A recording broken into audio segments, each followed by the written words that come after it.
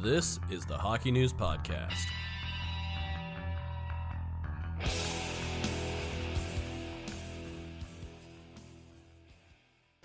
So the Hockey News Podcast presented by BetMGM and McKinney Hockey. Ryan.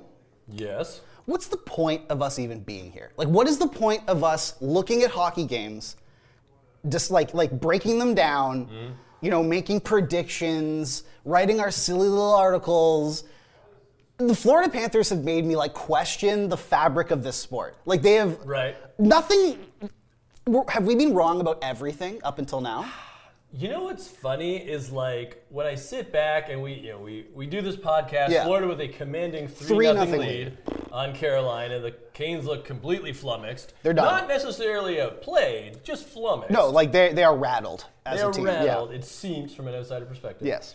But when I look at the Florida Panthers, and yes, they are getting all-world goaltending from Sergei Bobrovsky. They're getting timely scoring, whether it's Matthew Tkachuk or Sam Reinhart. But then I also look at their defense, and Carolina's getting their chances, and in terms of high-danger chances, I think it was 12-3 in favor of Carolina in Game 3, and Bobrovsky obviously a big part of why the Canes did not score at all. But I look at how they comprised that defense core, where you have the big crease clearers, Mark Stahl, Radko Gudas, and I'll put Aaron Ekblad in there as well. Ekblad is huge. And it's funny because I thought his playoffs started out rocky, but he has been massive. And then you have the puck movers, Mahura, Montour, Forsling. So you got best of both worlds, and it just feels like, with the exception of, you're going to get a breakdown here or there, but it doesn't feel like Carolina's getting necessarily to the middle of the ice. Sometimes they'll get to the side of the net, and this is more anecdotal, but it feels like, and I always go back to World Juniors, when a team would get upset that had a lot of firepower, it was always that they couldn't get to the middle. And Russia was very good in their heyday about taking away the middle of the ice. If they're playing Canada, Team USA, teams with a lot of firepower. Oh, Russia, throwback. Remember when we got to watch them play? Exactly. Crazy. Yeah. And you add in players that are excellent two-way players for Florida. I mean, there's a bunch of them, starting with Sasha Barkov and then Tkachuk as well, obviously. But it just feels like that's playoff hockey. And I know what you're saying, where it's why do we even make predictions? Why do we play the regular season? But it really does feel like the Panthers were getting into the groove where it's the President's Trophy Panthers, it didn't work. We couldn't outscore people in the playoffs when the offense dried up. But we can shut people down, and if we get the goaltending, which they are with Sergei Bobrovsky, then we can do it. And they're having so much fun. No pressure whatsoever. So it's whatever. We sweep them, that's cool. We got to play 5 games, that's cool, whatever. And they're just in such a good place right now. That is what I think. I have so many responses to what you said because I agree with pretty much all of it. But that is, I think, what the biggest. Obviously you get the timely scoring from Matthew Tkachuk. I mean, 2 straight OT winners on the road to start it. That's legend status right there. Yeah. That is a Michael Jordan type putting your stamp on superstars. They get paid, and he's getting paid $9.5 million to be the difference maker in those moments. It doesn't matter what they do as long as they score in those moments. They help the team win, and he did that. It's funny because you bring up that President's Trophy team, and I think, and this is what I think the biggest impact of, I mean, obviously he's a 100-point player, incredible, whatever, but I think the biggest impact of having Matthew Tkachuk there is it's funny, ironically for a team that is named after a cat, that postseason or the President's Trophy team, they didn't have that dog in them. Right. They just didn't. It seemed like the weight of the world was always on their shoulders because you have the, all right, let's get one for Claude Giroux because he was there, Oh, we just mortgaged our entire future for Giroux and for Ben Sherratt, President's Trophy team. There's all of these things.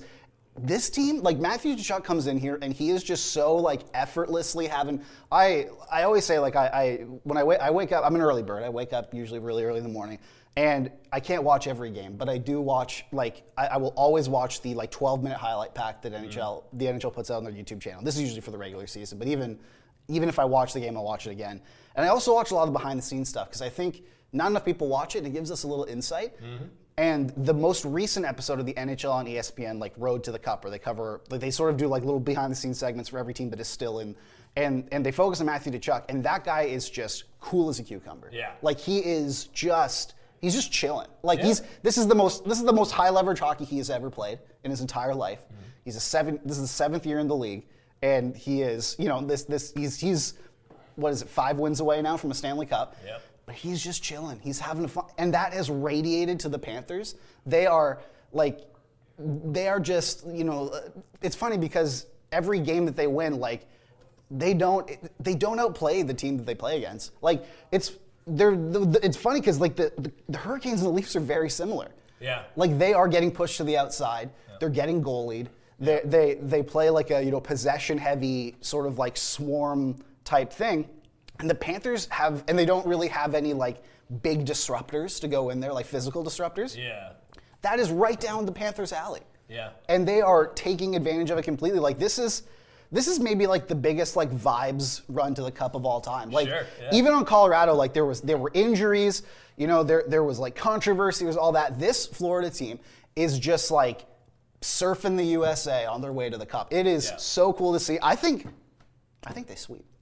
I really do. It really feels like at this point they will. Yeah. And I had one thought when I was watching. What was it? The other night, because it's like if you're Carolina, like at this point you need answers. You got to figure something out. And it feels like they're not getting a lot of point shots through because Florida's very good at defending. And that was their big thing with Brent Burns. Exactly. Yeah. So, and again, I'm not qualified, but I'm just saying this. Okay. I'm a guy at the end of the bar. Put Brent Burns in front of the net. Yeah, pull the Bruins Chara 2013. Do the Chara thing, because he's a nasty guy. And he's huge. He's usually the one doing the the hacking and the whacking, the clearing, in front of the net, clearing of the crease. Put him in front of the net. Give it a shot. Just cause chaos, because clearly at this point Bobrovsky's so locked in that you're not going to beat him clean. No. You got to get those grimy goals, and I mean the Hurricanes do have some guys that can do that, but they're not doing it right now. So I feel that if you put Burns in front, then maybe the Panthers, I mean, there's no reason for them not to keep doing what they were doing. Mm-hmm. Like, I don't know if they cover the points as well as they do because they know Burns is in front or whatever, but I just feel you got to try something, and maybe that would do something for you, prolong this. That works because you put the physical, like just demanding presence of Burns in front of the net, and just a battle of the beards if it comes to Radko Gudas and Brent Burns net front battle. Like what if it's Velcro? What if they get tied up? Beard yeah. What if they get? Remember when Nazem Kadri fought Joe Thornton and like he took a chunk of his face with him, like he took a chunk of his beard with him? Yeah. That it'll be like that. Yeah. But you have a guy in Shane Gostisbehere who is sort of like. Like when it comes to generating offense or scoring chances from the point, he's like a Brent Burns kind of light. Like you got him for that reason. He could do put that. Burns in front of that. And like, then we're not even talking about like, Jacob Slavin or Brett Pesce, guys like that, But this is like, it just goes to show with me that like the Panthers are perfectly suited to disrupt a team like this, like a team like the Hurricanes that is process driven, that is possession focused, that does have skill. They have a worker bee sort of mentality, but when it comes to the disruptors, they're easy to get pushed to the outside, and then so it looks like they're getting goalied, and they are getting goalied. Like Sergei Bobrovsky, I believe in Game 2 had the highest how they say I think he saved 5 goals above expected, right. or 5.8 or something, which is I believe either the second highest or the highest. No, the second highest under Thatcher Demko in the bubble when he went on that career defining run. Yeah, that was wild. It's the second highest in the analytics era. Wow. He is just dominating. And the craziest thing too, is we talk about domino effects, and we also talk about why are we even here to predict things, is Chicago beat Pitts, the last place, bottom of the barrel Chicago Blackhawks. I believe they beat with Peter Mrazek in net, beat the Pittsburgh Penguins in game 80 of the season. Yeah. That eliminated the Penguins from playoff contention, put the Panthers in the playoffs by 1 point, and therein gave Chicago the odds to win the first overall pick. That might be the biggest. That swing game. That might have that one win. Yeah. That meaningless for them at least. Yeah. Game 80. Tank of the tank year. Yeah. Peter Mrazek, first line center Jason Dickinson, nothing win against the Penguins literally could decide this year's Stanley Cup and this year's first overall pick. Wow. That might be the biggest butterfly effect one moment in NHL history. Indeed. Crazy. So yeah, do you think they sweep? For some reason, I feel like it's gonna go 5 because it just feels like Carolina is too good not to win any games in this series. But at the same time, what have the Panthers presented to me other than flawless hockey so far? So it's hard to bet against Florida at this point. Well, it's funny because it's not even flawless hockey, but it is opportunistic hockey. That's true. That's a good way of putting it. And that is the best type of hockey to play in the playoffs. Yeah, they're basically if we can score 1 or 2 goals, we will win. Well, yeah, they won 2-0 last night. The other one was an empty netter after a Panthers player murdered a guy. Right. But just what the Panthers are so deadly at is and it's not even rope-a-doping. It's they will let you punch them. Yeah. But the second, the split second, you move your eye to one side, you bring your fist down even an inch, they will rip your heart out and come and look at you crazy stuff. Yeah, I think they sweep. All right, the other series, which I think is getting lost in the shuffle, but it's still a very good series, is Dallas and Vegas. And these are two extremely fun, stacked teams. They're going against each other. I love it. All the games have been close. Yeah. Man, what do we think? Because Vegas, they're out to a commanding lead. Yeah. It seemed like Jack Eichel is showing why he took, the package and the money he got, is worth it. He's showing them why it was worth the Knights basically committing tax fraud to stay cap compliant for the last year and a half or so. He's proving that was worth it. That was done. Mark Stone, Jonathan Marchessault, love it. And then on the other side, it seems like Dallas's big guns have still been dormant, and yet they're finding a way to sort of make it close. This could go either way, I think. I think so, and it's Game 3 is always pivotal because it's Dallas is down 2-0, but they haven't played at home yet. And I know this has been a very much road playoffs. Teams have been very good on the road. This is the year of the road team, man. Year of the road team. But having said that, Dallas gets last change, and Jason Robertson has scored in both games in this series, and he had been on a bit of a cold streak beforehand, so that's a good sign. Ruby Hintz is playing very well. I do think that there's going to be a breakthrough for Dallas. It just feels like you better hope it's in Game 3, because if you go down 3-0, then it's just psychologically and everything, it makes it so much harder to come back, and that's why it's so rare that teams actually do. But both games going into overtime, and it's pretty amazing. You think about Game 2, Dallas is up 2-1 with less than 3 minutes to go. Ryan Suter with a bonehead play. Oh man! Leads directly to Eichel making that great feed. Vegas ties it up. The rest is history. So we easily could have been 1-1 heading into Dallas, but we are not.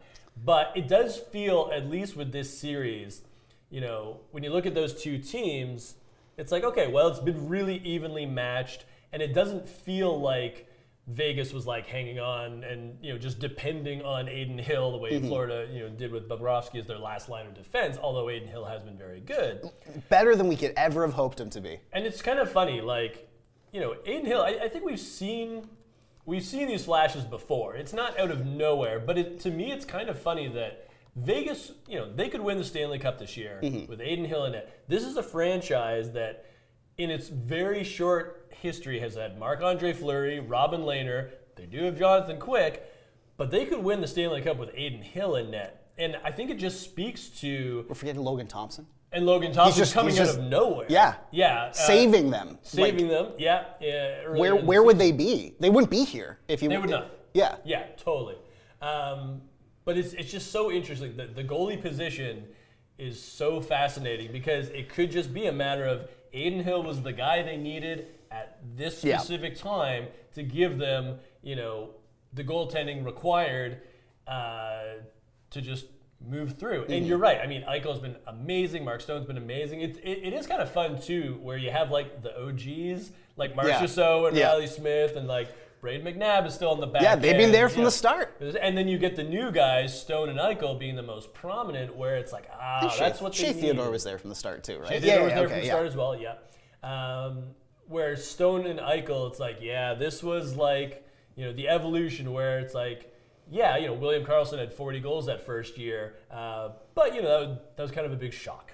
Oh, that Eichel and Stone, they were known quantities. These are the guys putting us over the top. We've been building towards it. First Pietrangelo was the big name, but Eichel and Stone have just been amazing, and it's nice. I know Buffalo fans will disagree, but it's nice for me to see Eichel having success. And I remember, in the summer when they did the media tour, Mark Stone was saying how hard it was for Eichel to come in last year, where it's like, okay, Jack, you no longer have to do anything by yourself. And then everybody got injured, and it's like, actually, Jack, you have to do everything by yourself. Oh, and by the way, you underwent like a experimental neck replacement procedure, basically, like 6 months ago. No pressure, though. So it's nice to see Eichel surrounded by talent, making the most of his talent and actually getting rewarded for it. Yeah, and it's funny because you have to give Vegas credit for, because everyone talks about, they had a great first year and they went to the Cup final. I looked, it popped up on my Twitter feed the other day, and it was the lines of them, the Vegas Golden Knights lines right after the expansion draft. That was not a good team. Or at least on paper. On paper, Even knowing what we know now, looking there, William Carrier was first line left wing, or something. It was, what they've done is they have built an incredible sort of scaffolding kind of around these players. They brought in, like you said, the Mark Stone became their captain and their leader. Shea Theodore, but they've drafted guys like Nick Hague, they've drafted, made big trades for, like you said, with Eichel, but even small waiver pickups like Michael Amadio, that guy was an afterthought. He played in Toronto, he was an afterthought. They put him on waivers thinking, he'll literally just play in the Marlies for the rest of the year. They pick him up and he's I believe he's scored a game winner this year. Kudos to them, and I think we've got to the sort of nucleus of my existential crisis with playoff sort of success here is that it is all down to the fact that the goaltending position is probably the most chaotic position in sports. Even with a pitcher. Yeah, maybe place kicker in football. That might be the only one where you can say how did that guy miss a 17-yarder after kicking 5 50-yarders in a row, that sort of thing. Exactly. But even then, it's but the maximum amount of points he can have, or maximum amount of points influence he can have at one time is 3. Right. In a game where you average a combined I think it's 60 points or something or 50 points, whereas a goaltender, as we're seeing with Adin Hill, as we're seeing with even Sergei Bobrovsky, he did not have a good year this year. No. And yet he is, as we saw with early in the show, he's having the second most dominant run of any goaltender since we started tracking analytics. Yeah. It is crazy. And even with Adin Hill, he's shown flashes, but he's shown flashes of being an NHL goaltender. He's never shown flashes of stardom. Right. Let's be clear. It's never been Adin Hill, he's the next guy. Adin Hill, he can tend a goal. Yeah. He has more AHL games than NHL games played in his career, and yet he seems to be just the perfect guy to put in the net and give him a chance to win. It's amazing. And Dallas, on the other hand, what has really impressed me is I was pretty down on and it is funny how it's a rematch now, but I was kind of down on Peter DeBoer. Right. Just with the way that Vegas' season ended last year. Just sort of, he just kind of didn't seem like a very interesting candidate for the Stars. I've been blown away by his coaching. Not just this season, but in the playoffs as well. Yeah, and I mean, the thing about DeBoer is he's a veteran coach. Yeah. And, for Dallas, they didn't want to do anything radical. Yeah. Right? Because they had all the pieces, and some guys were continuing to ascend, whether it's Robertson or Hintz, and then Wyatt Johnston as well as a young guy. So you just wanted a steady hand. You just needed a slightly different voice, and maybe somebody that had a little, their systems were different, because we saw Rick Bowness have a lot of success in the postseason with Dallas. But yeah, I mean, it doesn't always have to be a fun, groundbreaking choice. Sometimes you just need a steady hand, and I think that's what DeBoer's given them. He's being just, I think it seems like the perfect steady hand for this group. His voice seems to have aligned with the way that they carry themselves. And I honestly think it's not a surprise that the veteran players have undergone resurgences of the respective resurgences. with like Sagan, who he didn't have a great year statistically, but it was better than what he was trending at the last couple of years. And he's really evolved his game. He has in a two-way sense. Yeah. And then Jamie Benn having like potentially a career year. Totally. He came close to the amount of points this year that he had when he won the Art Ross. You know? And I wonder, it feels like this Dallas group, because they have so many veterans, and Joe Pavelski obviously being another great one, it feels like a group that probably doesn't need a lot of coaching up. So, and again, maybe that's sort of the key, is DeBoer is more somebody that they can bounce ideas off of, and obviously he provides the structure and the systems, but these guys already have buy-in, because for a lot of them, they've waited a long time to either get a Stanley Cup ring or get another one. Yeah. In the case of Sagan. Yeah, DeBoer's almost like a TA. It's where it's sort of just like, look, yeah, I get yes, you're technically in like a position of power, but like we're basically on the same level here. Like like how much different are Jamie Benn and Peter DeBoer getting a room together? It's just like, yeah, technically your job is that you're my boss, but like you're just a student. Yeah. It's the same thing. Like that's all you really need, just someone to sort of usher you through and keep you on track when it's like February 18th, and you have a back-to-back in St. Louis, and it's snowing. You're like, then he's just, exactly. All right, Ryan, look, we'll talk about it, okay? Let's do it.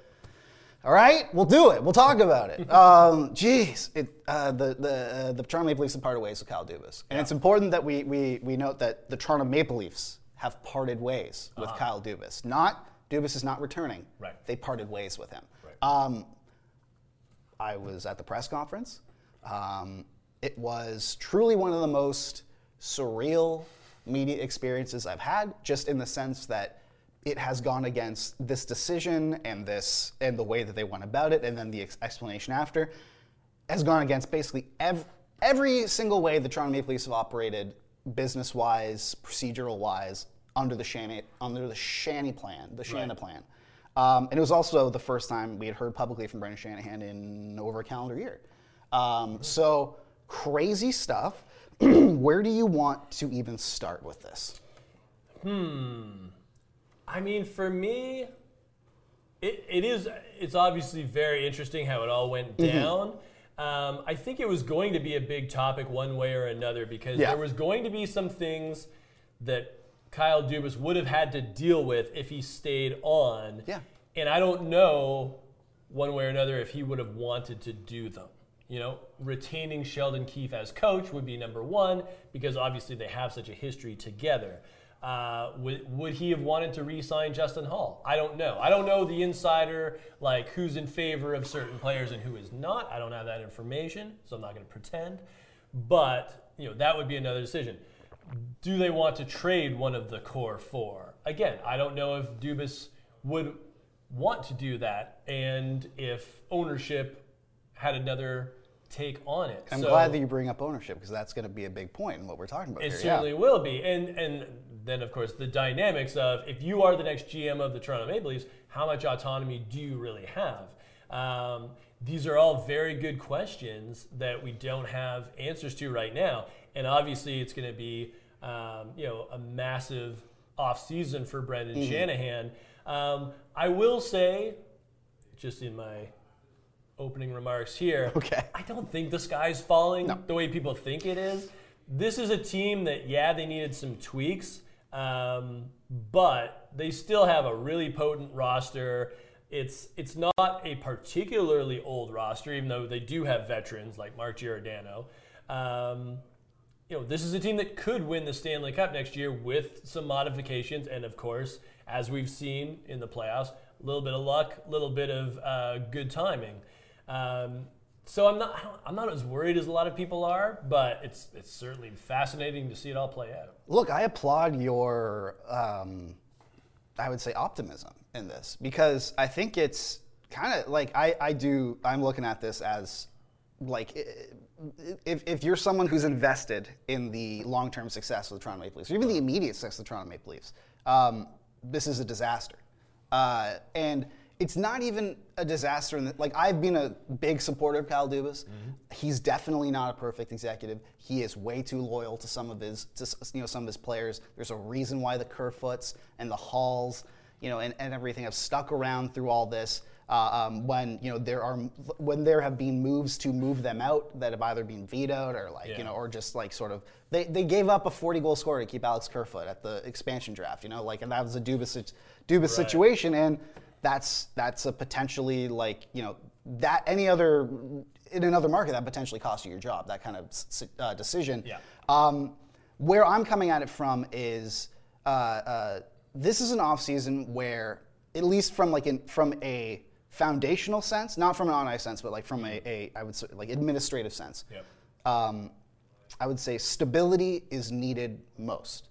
There is going to be a lot of change in the Toronto Maple Leafs roster. No matter, even if Dubas came back, there's going to be a lot of change. Again, I'm not an insider, but I do get privy to certain information I feel confident to talk about, and it seemed like it was like a 75-25 that Mitch Marner was going to get traded. It seemed like it was like a 90-10 that Sheldon Keefe was going to go. Yeah. I still think it's now a 95-5 that he's going. No matter what, there are going to be huge decisions, especially because you can't bring, I was the guy who asked the first question of Matthews at Media Day about his contract. He's like, I literally can't even talk about it. I'm 2 years away. Yeah. He's like, I get you have to ask it, but you can't have him at Media Day. You can't have him at training camp going into the final year of his contract. You need to get an extension done. The only time I can ever see it with a player of that sort of ilk is Pasternak from last year, where he signed in January or whatever. But even still, you have to get him under contract. This is going to be we have no idea what the Leafs are going to look like. Even if Dubas stayed, we had no idea what the Leafs were going to look like at the start of next season. Tavares is going to stay, but if Matthews says he doesn't want to re-sign, then you have to trade him. He's gone. Yeah. Mitch Marner was almost certainly going to get traded. I'm not sure anymore now, because I believe it was Chris Johnson reported that Shanahan called all of the big four basically and told them what was happening, and they're all under the impression that they're all coming back now. So there's just so much churning, and what is, and I wrote a column about it, is that you can call the Leafs whatever you want. You can call them soft. You can call them pedantic. You can call them, they don't have that dog in them, all that kind of stuff. But from an organizational standpoint, you can never call them disorganized, and you can never call them, I would say, unprofessional in the way that they conduct business. That has been a complete inverse in the last week. They used to set the narrative and then have everyone else sort of react to it or whatever. They are now scrambling to respond to the narrative. They are leakier than ever. If I'm getting information, this is a leaky ship, okay? Yeah. The rot has to go down a couple levels to hit me, okay? Right. And then when Brendan Shanahan steps up to that podium, and yes, he's extremely candid about it, but it seems to be from his side, and it seems to be pointed. And if you go back and watch it, the way that he says, I certainly didn't think he was gonna, when it came to Dubas, having to talk with his family. The way he says public, I certainly didn't think he was gonna go public. The way he says public, I think Steve Dangle tweeted this. This is the way that Lucius Malfoy says Potter in the Potter. He seemed genuinely bitter. Yeah. You never used, even if there was discontent, and there has been discontent between those two, or even in the front office or whatever. There at least at least was always kept behind closed doors. Yeah. Never, they did a very good job of battening down the hatches, and even if there was fervor, they handled it internally. Now that is completely out the window, and right after the press conference, I was talking to someone who would know, and he's there are the news of Spezza resigning happened, and then I talked to the person, and they were there are a lot of unhappy people, and now we don't know. Because Dubas has left his mark on every single pillar of this organization. The athletic trainers, the sports science division, everything. You bring in a new person, he's going to look at all his support staff, and they're all they're all the people that your predecessor left. Are you going to gut everything? We have, and that's the thing, we have no idea. Right. So now in a summer where the biggest decisions in recent franchise history needed to be made, you have ripped out the heart, or at least the engine that was keeping the machine running, and it's just it's chaos.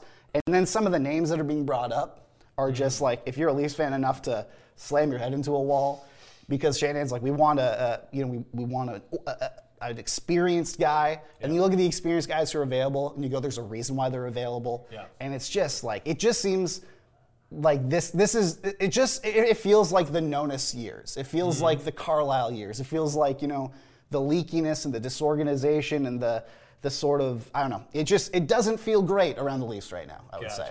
I will say the one name out there that I would go to the mat for is Brad Treliving. Really? Yes, and here's why. Okay, you look at Calgary, and we talked about this a lot this season. The two reasons that they failed to make the playoffs were Jacob Markstrom falling off a cliff, and Daryl Sutter's coaching, which we now get the impression that that was not Brad Treliving's call. That was ownership's call to keep Daryl Sutter on. So if you strip away that decision, you are left with a Brad Treliving that was faced with losing his top two players in Gaudreau and Tkachuk, and filling that with Huberdeau, Mackenzie Weegar, and Nazem Kadri, which I think any GM would say he did a bang-up job there. So if you're the Leafs, if you want stability, you can get stability there. If you want a guy that's going to make a big move and be bold about it, like if they did want to move Mitch Marner, who has the guile to make that sort of trade? It's Brad Treliving.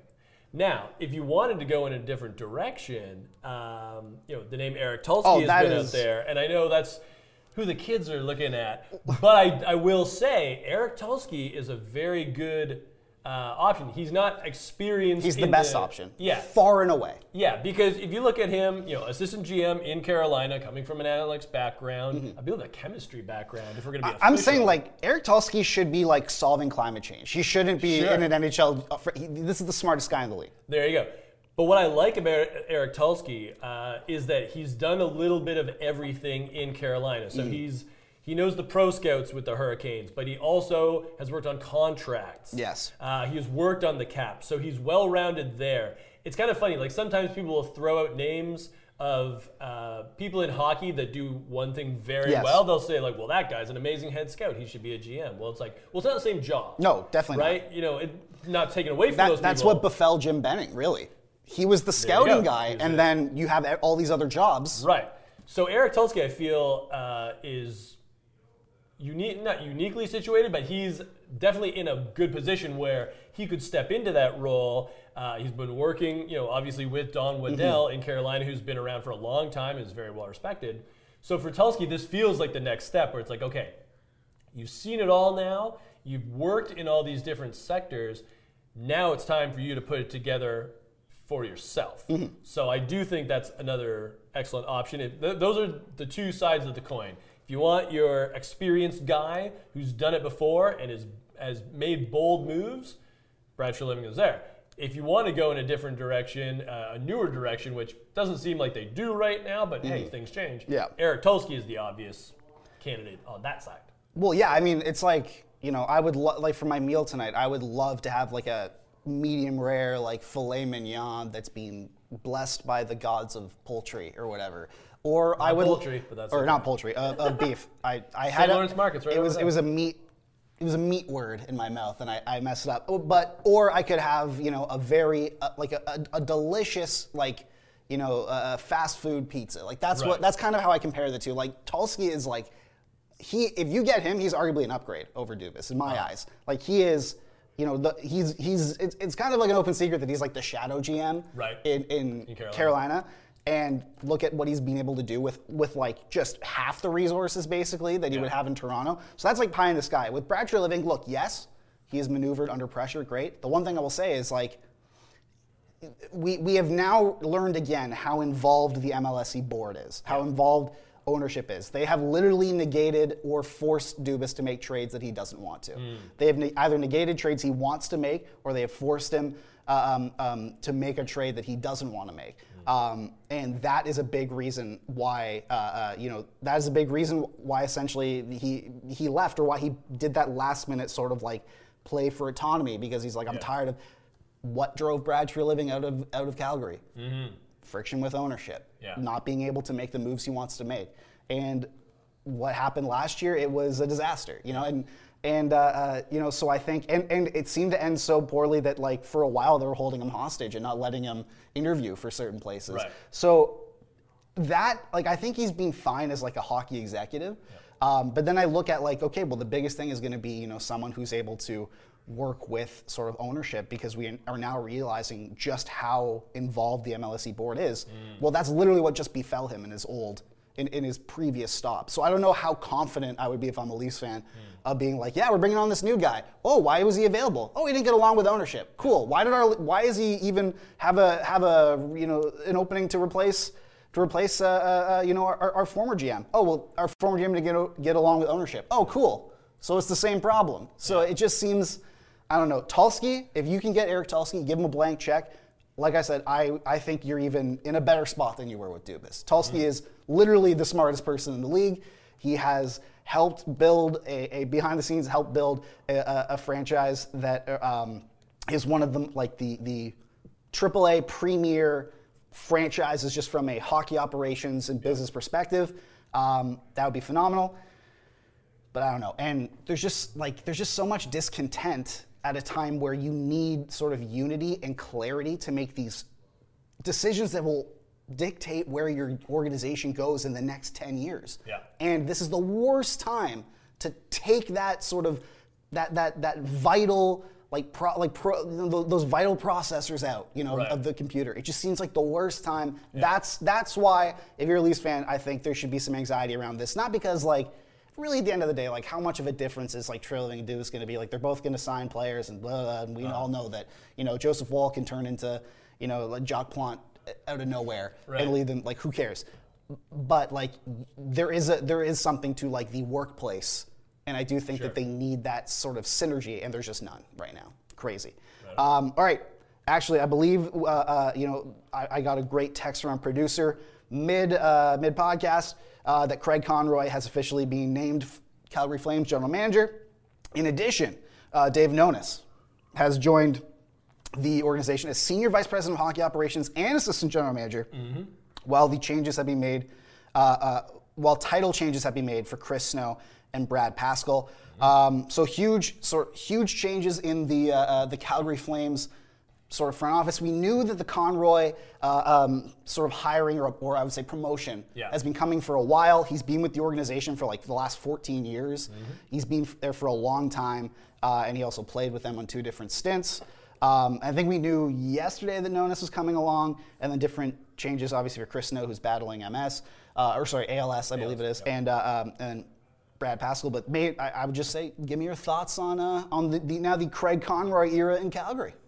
Yeah, I think Flames fans should feel pretty confident on this. Craig Conroy is somebody that, for years I've seen him, sort of on the road at big events and things like that. He's certainly put in the work since he retired as a player. And, he was a fan favorite in Calgary because of the way he played and the success he had there.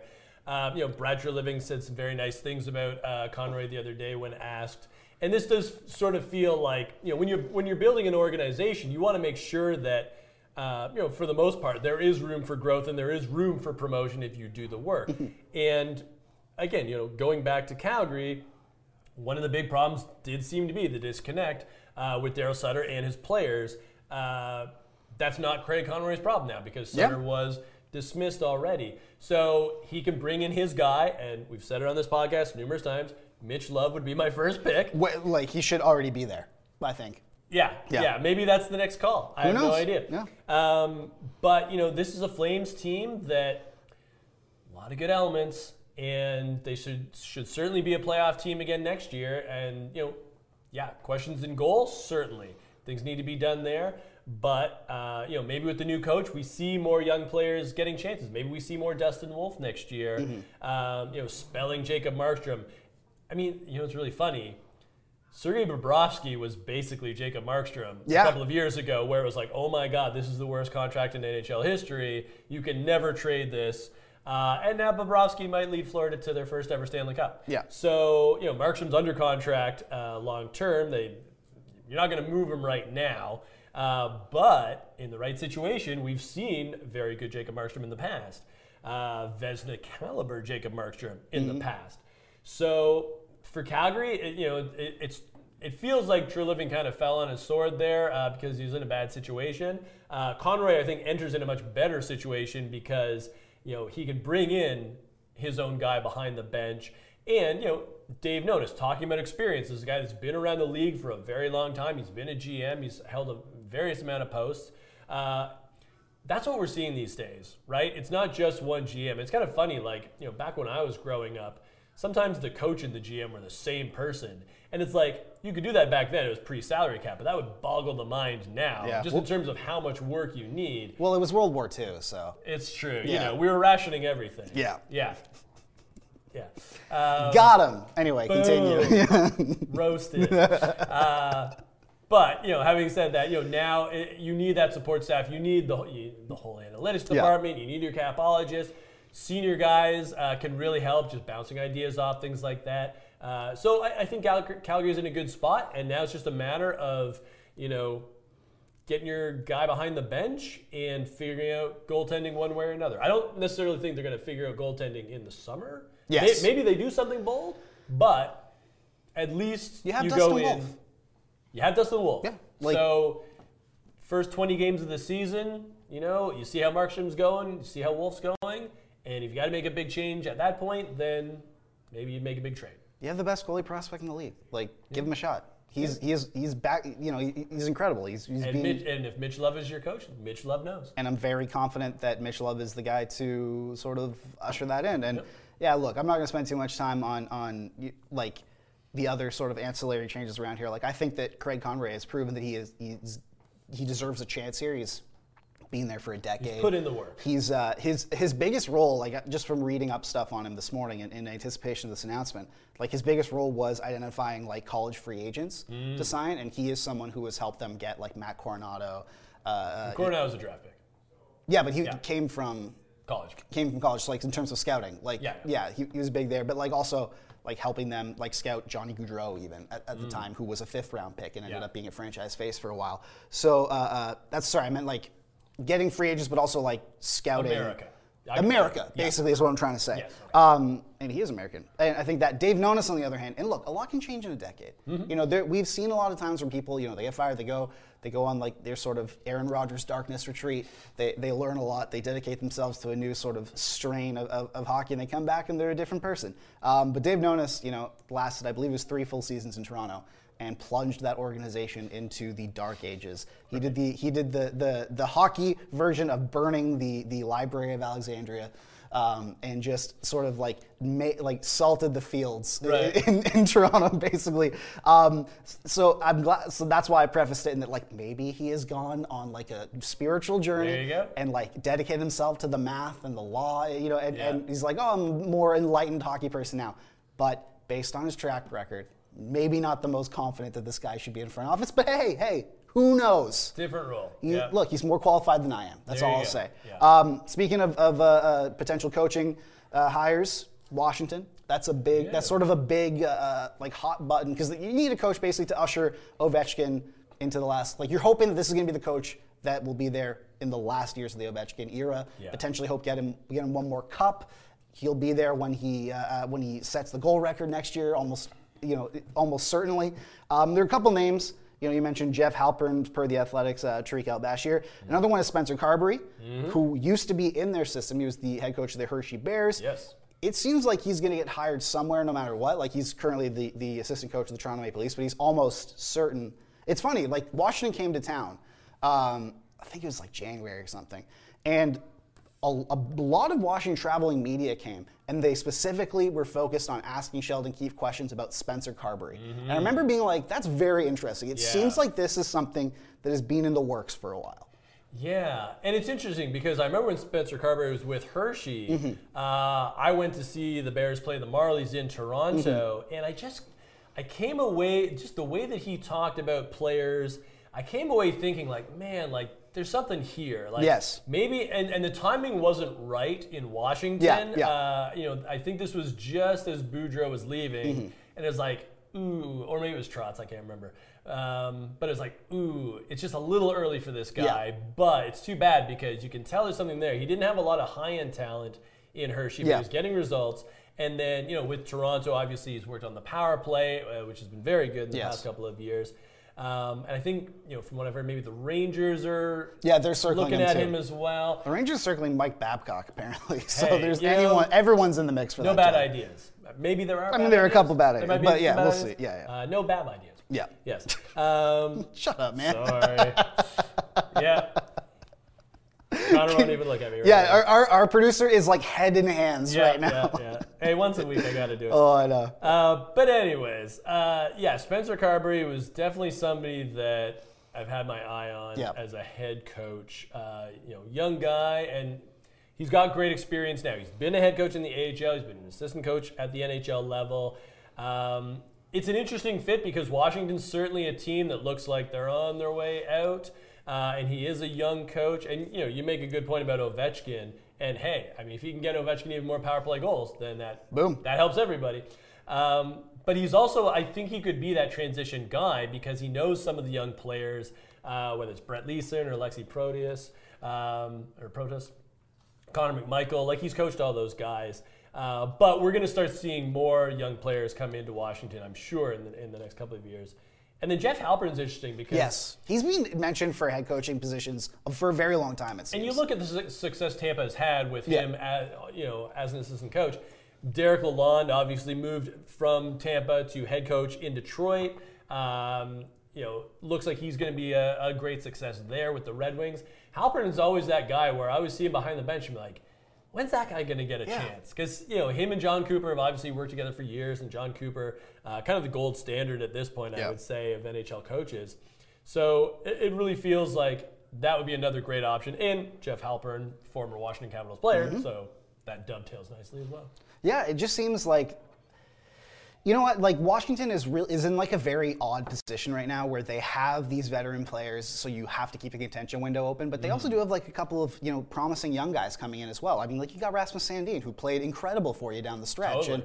And, it seems like they want to re-sign Dmitry Orlov, in the offseason and stuff like that. And, they still have, for the first time in a while, they have their first round pick. And it's like, it's going to be a high one, yeah. It's going to be fun for their scouts. So it'll be very, very interesting. Their scouts finally get to work. Like, it's great. Shout out to Ross Mahoney, their director of scouting. He's there you actually go. going to make a big pick.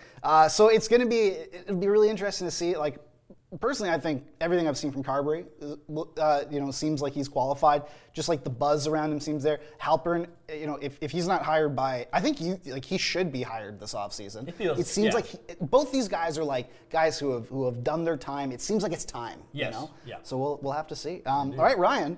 Last week I got you with, is it a Succession quote or is it a Arrested Development quote? Also, I have not seen the latest episode of Succession. That's actually what I will be watching when I get home from the podcast. Good to know. But you now have rapid fire. I have rapid fire. Yes. I'm wondering, and I'm worried now because the last time we did this game where you had it, you really got me. It's true. And now my confidence is shaken. So let's see. Well, I'm going to build you back up because that's what leaders do. That is what leaders do. Just to tear me down again. I love it. Exactly. Let's go. Yeah, it's like the Dirty Dozen. First question. Describe your personal style in 3 words. When you're just out and about, not necessarily in the office. Comfort over style, that's what I'll say. Or borderline homeless chic, I would say. Derelict? Derelict, if you will. Yeah, I'm a big fan of buying, like I always try and buy my shirts like 1 or 2 sizes too big. But I do enjoy, like the one part of my body I'm very confident about is like the thighs and the legs. Just like when you run a marathon, it basically stays there forever. Hey, so when it comes to and I think the new sort of like trend that I'm thankful is in effect now because I like it, is like big baggy sort of t-shirt, but like 5-inch inseam shorts. Gotcha. And that's just what I wear all summer. And I love it.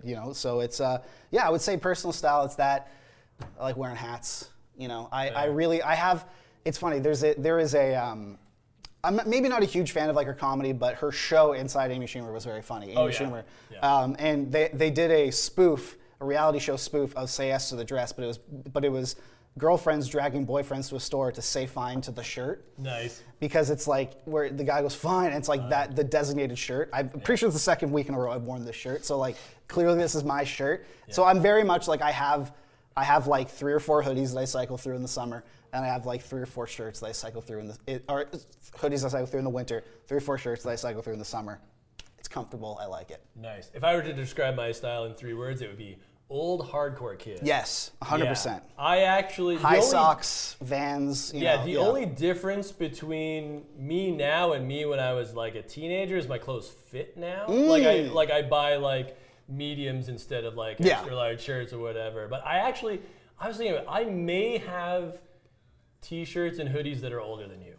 Almost certainly. That I still rock. Damn. Yeah. So very much, hoodies, jeans. Yeah. That's crazy. Reeboks. Yeah. Yeah. I dig it, man. Like you gotta let the ink breathe, Like it's true. Exactly. It's true. Pretty cool. Okay, next question. Hit me. All right. What made you want to become a writer? Well, I think I've told you this story before, but I don't listen. Yeah, you don't listen. But basically, like I love writing just because like I played high level hockey as a kid, but I think there was always sort of like an undercurrent of like I'm probably not good enough to make the NHL. So I would like fawn over like in terms like people were looking up to, and obviously I did too, but like the Matt Sundins and whatever. And this was like pre when internet and cell phone and and smartphones and whatnot were like I would wait eagerly for like the Globe and Mail sports section or like the because I think we had a subscription at the time, or like the Sun had like a 20-page sports section, and I would like literally walk to a convenience store and get it and read it or whatever. So it like I ended up looking up to the like either the sports anchors or like the journalists. Like they were like my heroes, and so that was really cool. And then I went to school. I have a degree in like political science and U.S. Constitutional studies. Yeah. My plan was to be a lawyer, or to start going to law school. I have the LSAT study books in my room to prove it. Right. Back in my childhood home, and I was doing a job. I was working as I was doing an internship, like a summer internship at a firm downtown, like a property firm, but in their legal department. And my job was to audit all of their files, like their archives. And create a new like archive system for them, because it's very important in like real estate and in law that like you have archives, like you're able to, because everything's precedent, you got to be able to find them. That was the most boring job in the world. Right. And a lot of my job like consisted of me waiting for people to get back to me. Like I'd have big spurts where I had to do all this stuff, then I had to wait for everyone to approve stuff, and I was like bottom on the totem pole for priorities. And I'm like, if I have to do this for the rest of my life, like I will jump off this building. Like I cannot do this. And I just went, you know what? Like I've always wanted to do this. I literally would like have my friends sneak me into Ryerson for Spirit Live shows. Like, that was always my goal. So I just started writing for free and eventually built myself up into the point where you guys are dumb enough to hire me, and here you go. So that was, and haven't looked back, but it's been, basically I just ended up looking up to the writers instead of the athletes, and sometimes I get to rub shoulders with them, and then sometimes I get angry DMs from them, and who knows. There you go. Great. For me, it was like in high school. Me and my friends started an underground newspaper, which quickly became more popular than the actual school newspaper. Not a high bar, of course. But that was the first time where it was like, this is something I like doing. Even though, like, I would not want to read those articles now. I would. They were very reactionary.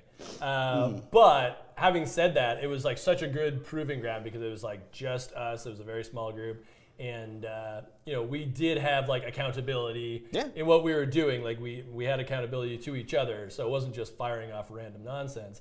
But that's when it was like, that's what I want to do. Like, I'm going to be a writer. So. It's cool. I feel like everyone has a certain point when they start that where you just like feel like this is it. Like you just feel like a gear that has found its perfect match, where like and just things start rolling, you're like, oh yeah, this what's up. Like even like I say, like look, the job can be pretty demanding at times, but like even my worst day is better than the best day I had at my old job. Like legitimately. So it's the best. Yeah. Right. Final question, a fun one. Okay. Tacos or burritos? Who you got? Oh my goodness. This is like choosing between my two children. Like how am I supposed to And I will say this, like not making them, but like purchasing them. Oh. Yes. Let's make that distinction. Oh, then burritos. For sure. I mean, look, the burrito is, I think there's a great place for like even just hard shell tacos. Even soft shell and hard shell, whatever. I mean, I had a food court in high school, with the Taco Bell in it. I'm not partial to a beef and cheese soft shell. taco. But a burrito is just so versatile, man. Like you can take it on, you can eat it on the go. You know, you can eat it with your hands. You can eat it with a fork. You can save it. Like it doesn't really spoil that bad too. Like the other day, like Burrito Boys on Uber Eats had a 2-for-1 like large burrito thing, and I'm like, I'm hungry, so I ordered, and I just had like a fully ready burrito to go in the fridge, and I'm like, this is amazing. Like it's the great, So I would say burrito. It's fun to make tacos just because you can get more funky with it. Sure. But tacos if it's hard, expensive. Yeah, and hard shell, they crumble. Like they're so messy. I feel like you have one good bite of a taco, and then the rest is just like a taco bowl that you shovel into your mouth. Yeah, I feel particularly that restaurants' tacos are never worth it. Like, no, they're not. Frugality-wise, it's just not worth it. It seems like because we had great Mexican food at the All-Star game. Yes, in Fort Lauderdale. That was literally, like, I had a quesadilla that was literally the best Mexican food I've ever had in my life. Best burrito I've ever had. The best burrito. Yeah, we came away from that changed men, I would say. Yeah. But I saw the table next to me. They ordered the tacos. The guy took one bite of it. He seemed to enjoy it, but it just like disintegrated in his hands. And I'm like it's great, but like wouldn't be me. It defeats the purpose. Like the whole point is I want the system. It's supposed to be a vessel. Exactly. Yes. All right, there you go. That's rapid fire. All right, well, that's rapid fire, which means that's the podcast. So thank you for listening. We will be back by the time we talk next week.